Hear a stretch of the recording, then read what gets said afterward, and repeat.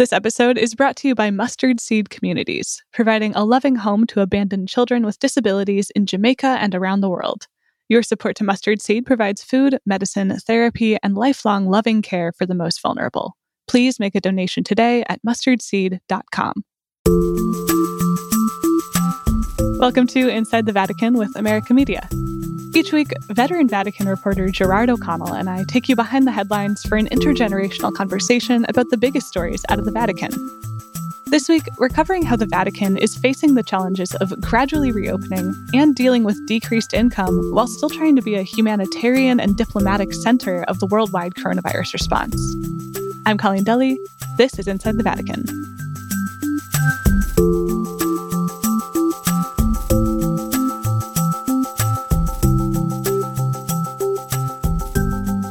Good morning from New York City, Jerry. Good afternoon from sunny Rome, Colleen. How are things going in Italy? Well, yesterday, May 18th, many shops, bars, restaurants opened, but it's kind of a surreal atmosphere here because the restaurants are open, but you can count in one hand the number of clients that I've seen in restaurants near me. That's such a surprising view for Rome. I mean, the sidewalk cafes are always covered up. That brings us right into our first story, actually, which is about masses resuming in Italy. So public masses resumed with certain social distancing and sanitation guidelines. We talked about those last week. They started on Monday, so we don't have the big Sunday mass crowd numbers to go off of. But I was wondering if you had any numbers about, what was mass attendance like yesterday? Well, I think it was rather sparse.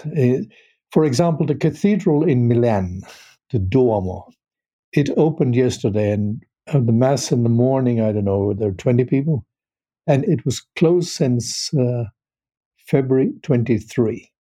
Of course, Milan, Lombardy, the region, has been the worst hit of all.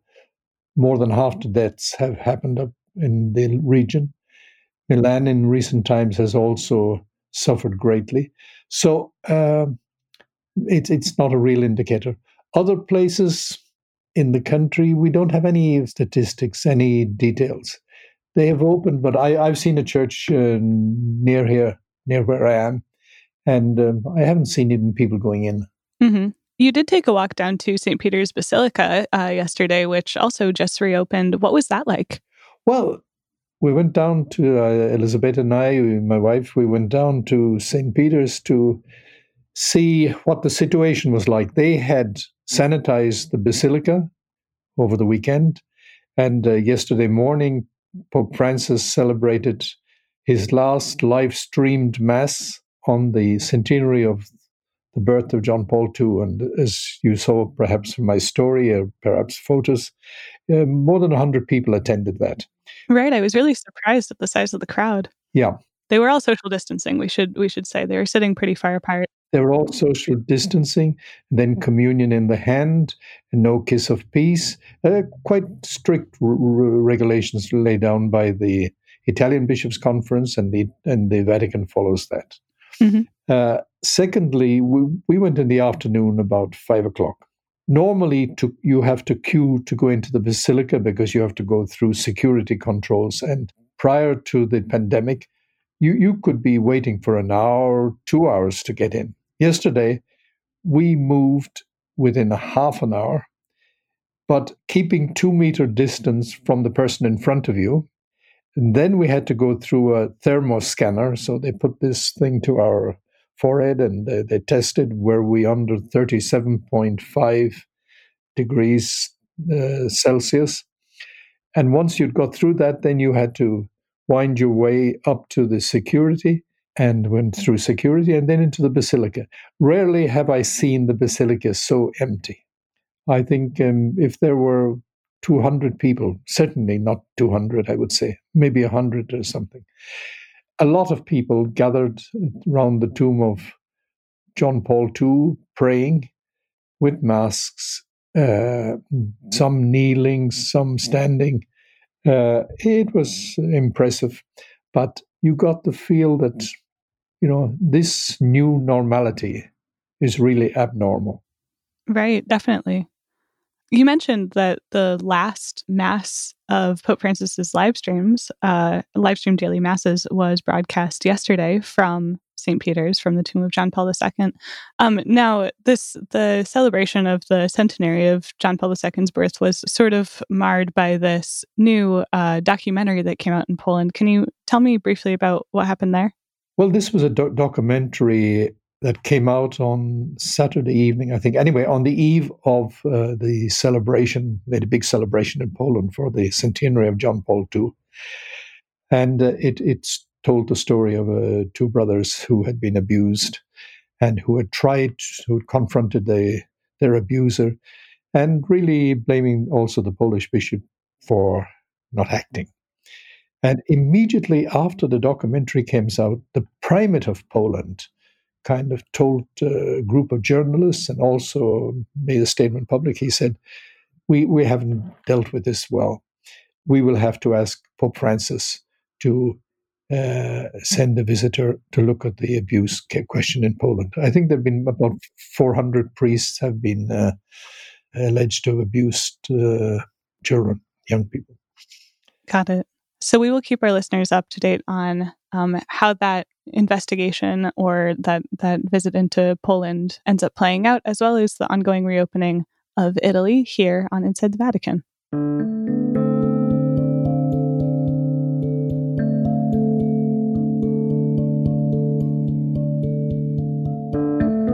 So for our second story, even as parts of the Vatican slowly start to reopen, the Vatican is facing some difficult budget decisions that they have to make as a result of the crisis. Father Juan Antonio Guerrero, who is a Jesuit, he's the new head of the Vatican's Dicastery for Finances. He said that reports that the Vatican is going to default are not true, but that the Vatican is preparing for a decrease in income that's kind of hard to quantify right now. There's a lot that's uncertain. So Jerry, I'm wondering, what did Father Guerrero say about how the Vatican's going to try to respond to this decrease in income? Well, he explained, first of all, that there were 5 sources of income for the Vatican. And I've outlined that in my article. First of all, from the Peter's Pence, the collection for the Pope, for his ministry, his work, and work of charity too.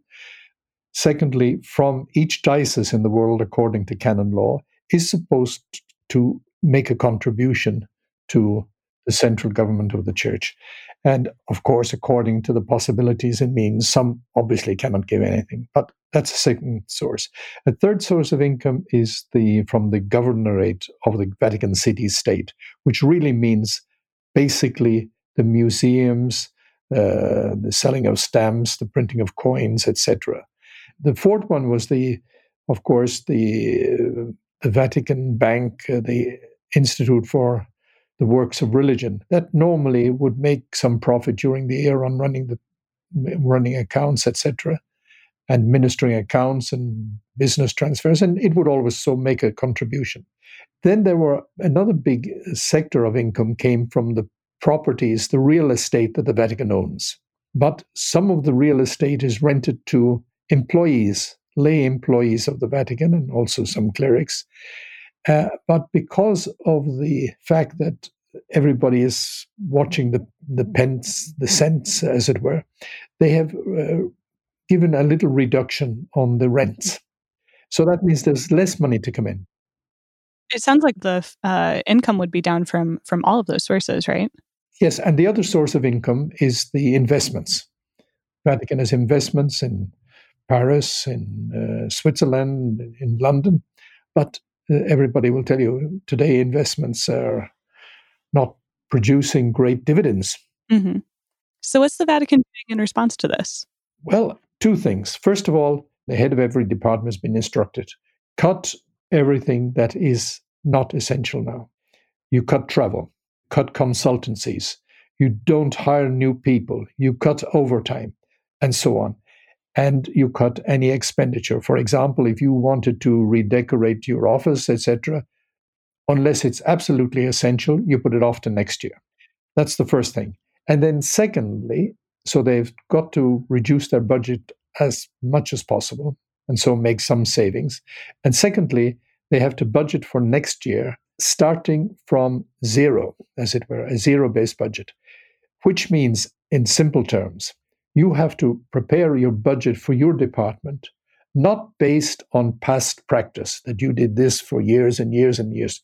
You have to base it on what is absolutely essential for you to do today. Mm-hmm. Anything else does not enter into the budget. Does that mean laying off employees or not renewing employees? Well, this is the big question, because up to now, Pope Francis has been insistent that in the reform of the Vatican, you didn't lay off people. But the question now, and many people are saying this is one that has to be faced, is if the income does not come, they may well be forced to do this, because the alternative is to sell property. But as I see in Rome today, we see now lots of signs going up to let, for sale. So it's a buyer's market today, not a seller's market. And so the Vatican will not really want to do that if at all possible. So at that point, they will have to look carefully at the almost 5,000 people that are working. There's under 3,000 working in the Roman Curia and about another 2,000 working in the governorate, of whom 1,000 in the Vatican museums. And they will have to look closely. So people who are near retirement, maybe they'll be offered a kind of a golden handshake to retire early. I don't know. They haven't outlined this. But what they have said is you have to write a budget justifying only what is essential. That's for the next year's budget. And that's going to be painful. Right. I wanted to ask you a little bit about this because it seems like this kind of rebuilding of the budget from zero has the potential to bring about kind of a big shift in how the Vatican operates. I feel like we should contextualize this by saying that it was only within the last couple of years that every Vatican office had to start even submitting a budget, right? So I'm wondering if you see this as the potential to be a turning point in Vatican finance and the way the Vatican operates. It could well be. Nobody has really got a crystal ball. But you're quite right. It's only under when much maligned Cardinal Pell, he really insisted that every department had to have a budget. He met a lot of resistance, but this has happened. Now, Father Guerrero is really taking this step, moving forward with this and saying, we have to have a budget, but we also have to have justification for whether this particular project, this particular work, this particular event is really essential. We should say, as the Vatican is working to kind of reevaluate, one of the things that they've made clear that they consider essential and that they don't want to cut is money for the poor. Father Guerrero said, and you quoted this in your article, that there will be no cutting of funds to those most in need. He said, we don't live to save the budget, right? So this remains a priority for the Vatican. Absolutely, Colleen. And the Pope has made very clear, the money the Church has is the money for the poor. And these are the priority. So we'll keep our listeners up to date on what happens with the reorganization of Vatican finance and whether this ends up being a turning point like we talked about here on Inside the Vatican.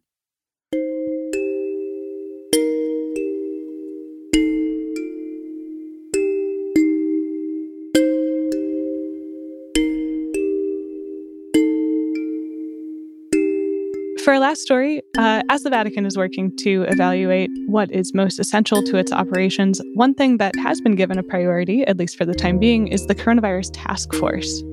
Jerry, you wrote up that we just had our first update from that task force. It focused on a number of topics, but your story started with hunger, and I want to start with that in our conversation today. What did the task force have to say about hunger?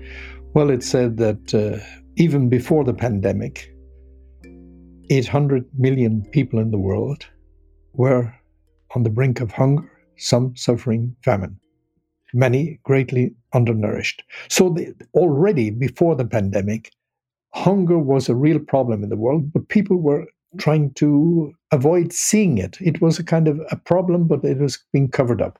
And I heard many people saying, this capitalism, this system we've got today, we have less hungry people, we have less poor people in the world. But when you still have 800 million, you have a big, big problem in your system.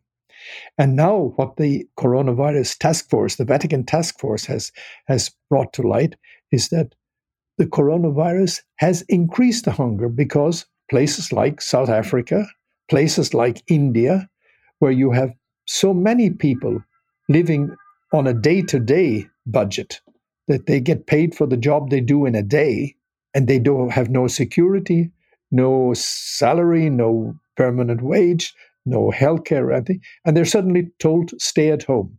And so the team, the Vatican task force, was highlighting that so many of the people in this condition are risking hunger, risking not having enough to eat. And the church, and you had at this meeting, this press conference, which I followed on the internet streaming, you had Aloysius John, who's an Indian-born head of Caritas International. He said, in India, the church, through Caritas, is bringing meals to these people in their homes so that they don't have to come out. The same is true in South Africa, he says. He said, we have a situation in South Africa where they're queuing up outside our office for food, and we run out of food. We don't have enough to give them. Right. So that task force is working closely with Caritas in order to give humanitarian aid in all of these areas, right? It's one of they have 5 commissions, and one of the commissions is the Humanitarian Commission, which Caritas is really playing the lead role in. Mm-hmm. Now, obviously, this issue of poverty and hunger is exacerbated, especially in areas where there is ongoing war and violent conflict. And you asked at this press conference, you wrote this in your story, about the Pope's call to end conflicts and to redirect military funding into humanitarian and also just social services. What did they say that the follow-up on that looks like? Well, they said, I asked about 2 situations. One was the Yemen. Yemen is really one of the worst situations today because so many of the people, maybe 80%, are on the poverty line.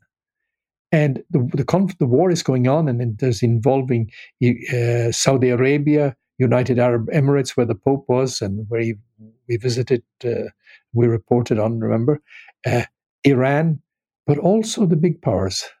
And the arms keep coming in, and the people are hungry. Right. There was an actual famine there caused by this conflict. And now the big risk is that the COVID-19 has reached there. Mm. And so the United Nations Secretary General, the Pope, as a lot of other leaders have said, please have a moratorium at least on the fighting. Stop it so that medical aid and food can get in.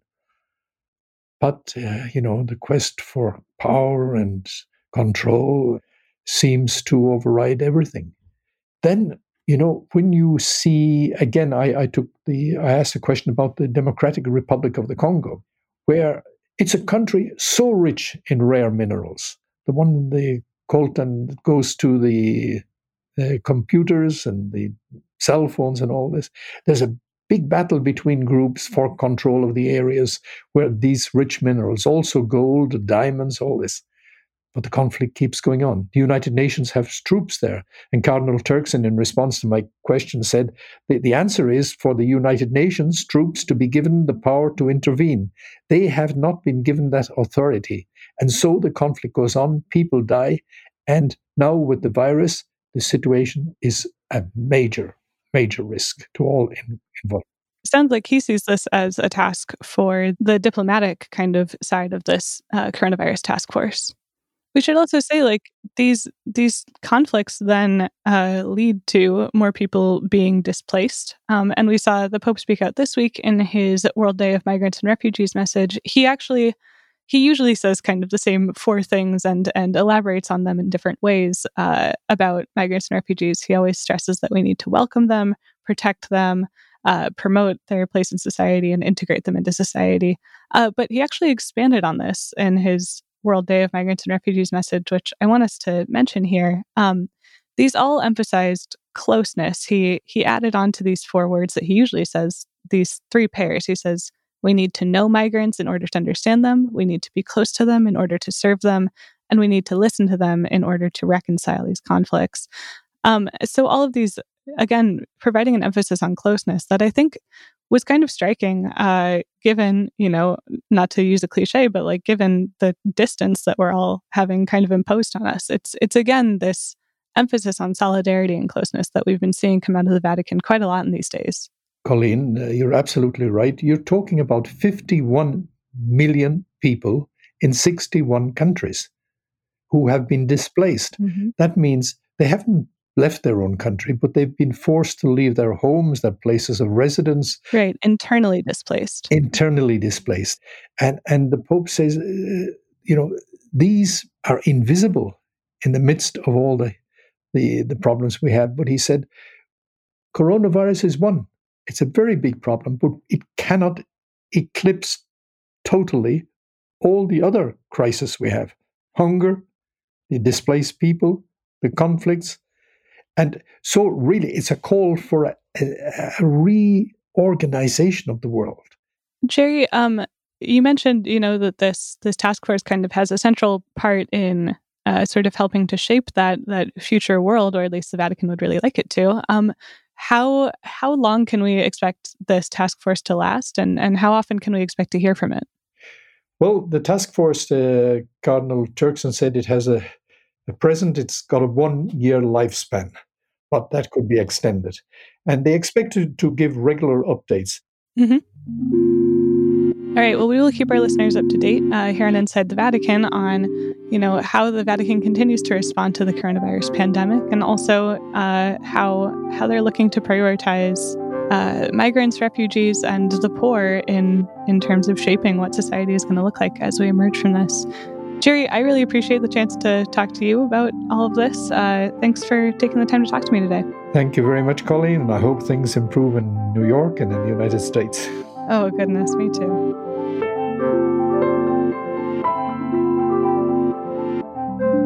Inside the Vatican is a production of America Media. This week's episode was produced by Tucker Redding. Inside the Vatican is mixed by Noah Levinson. You can find in-depth and up-to-date Vatican coverage at americamagazine.org or follow us on Twitter at INSDE Vatican Pod. That's inside without the second I. You can also email us your questions at insidetheVatican@americamedia.org. For America Media with Gerard O'Connell, I'm your host and producer, Colleen Deli. We'll see you next time.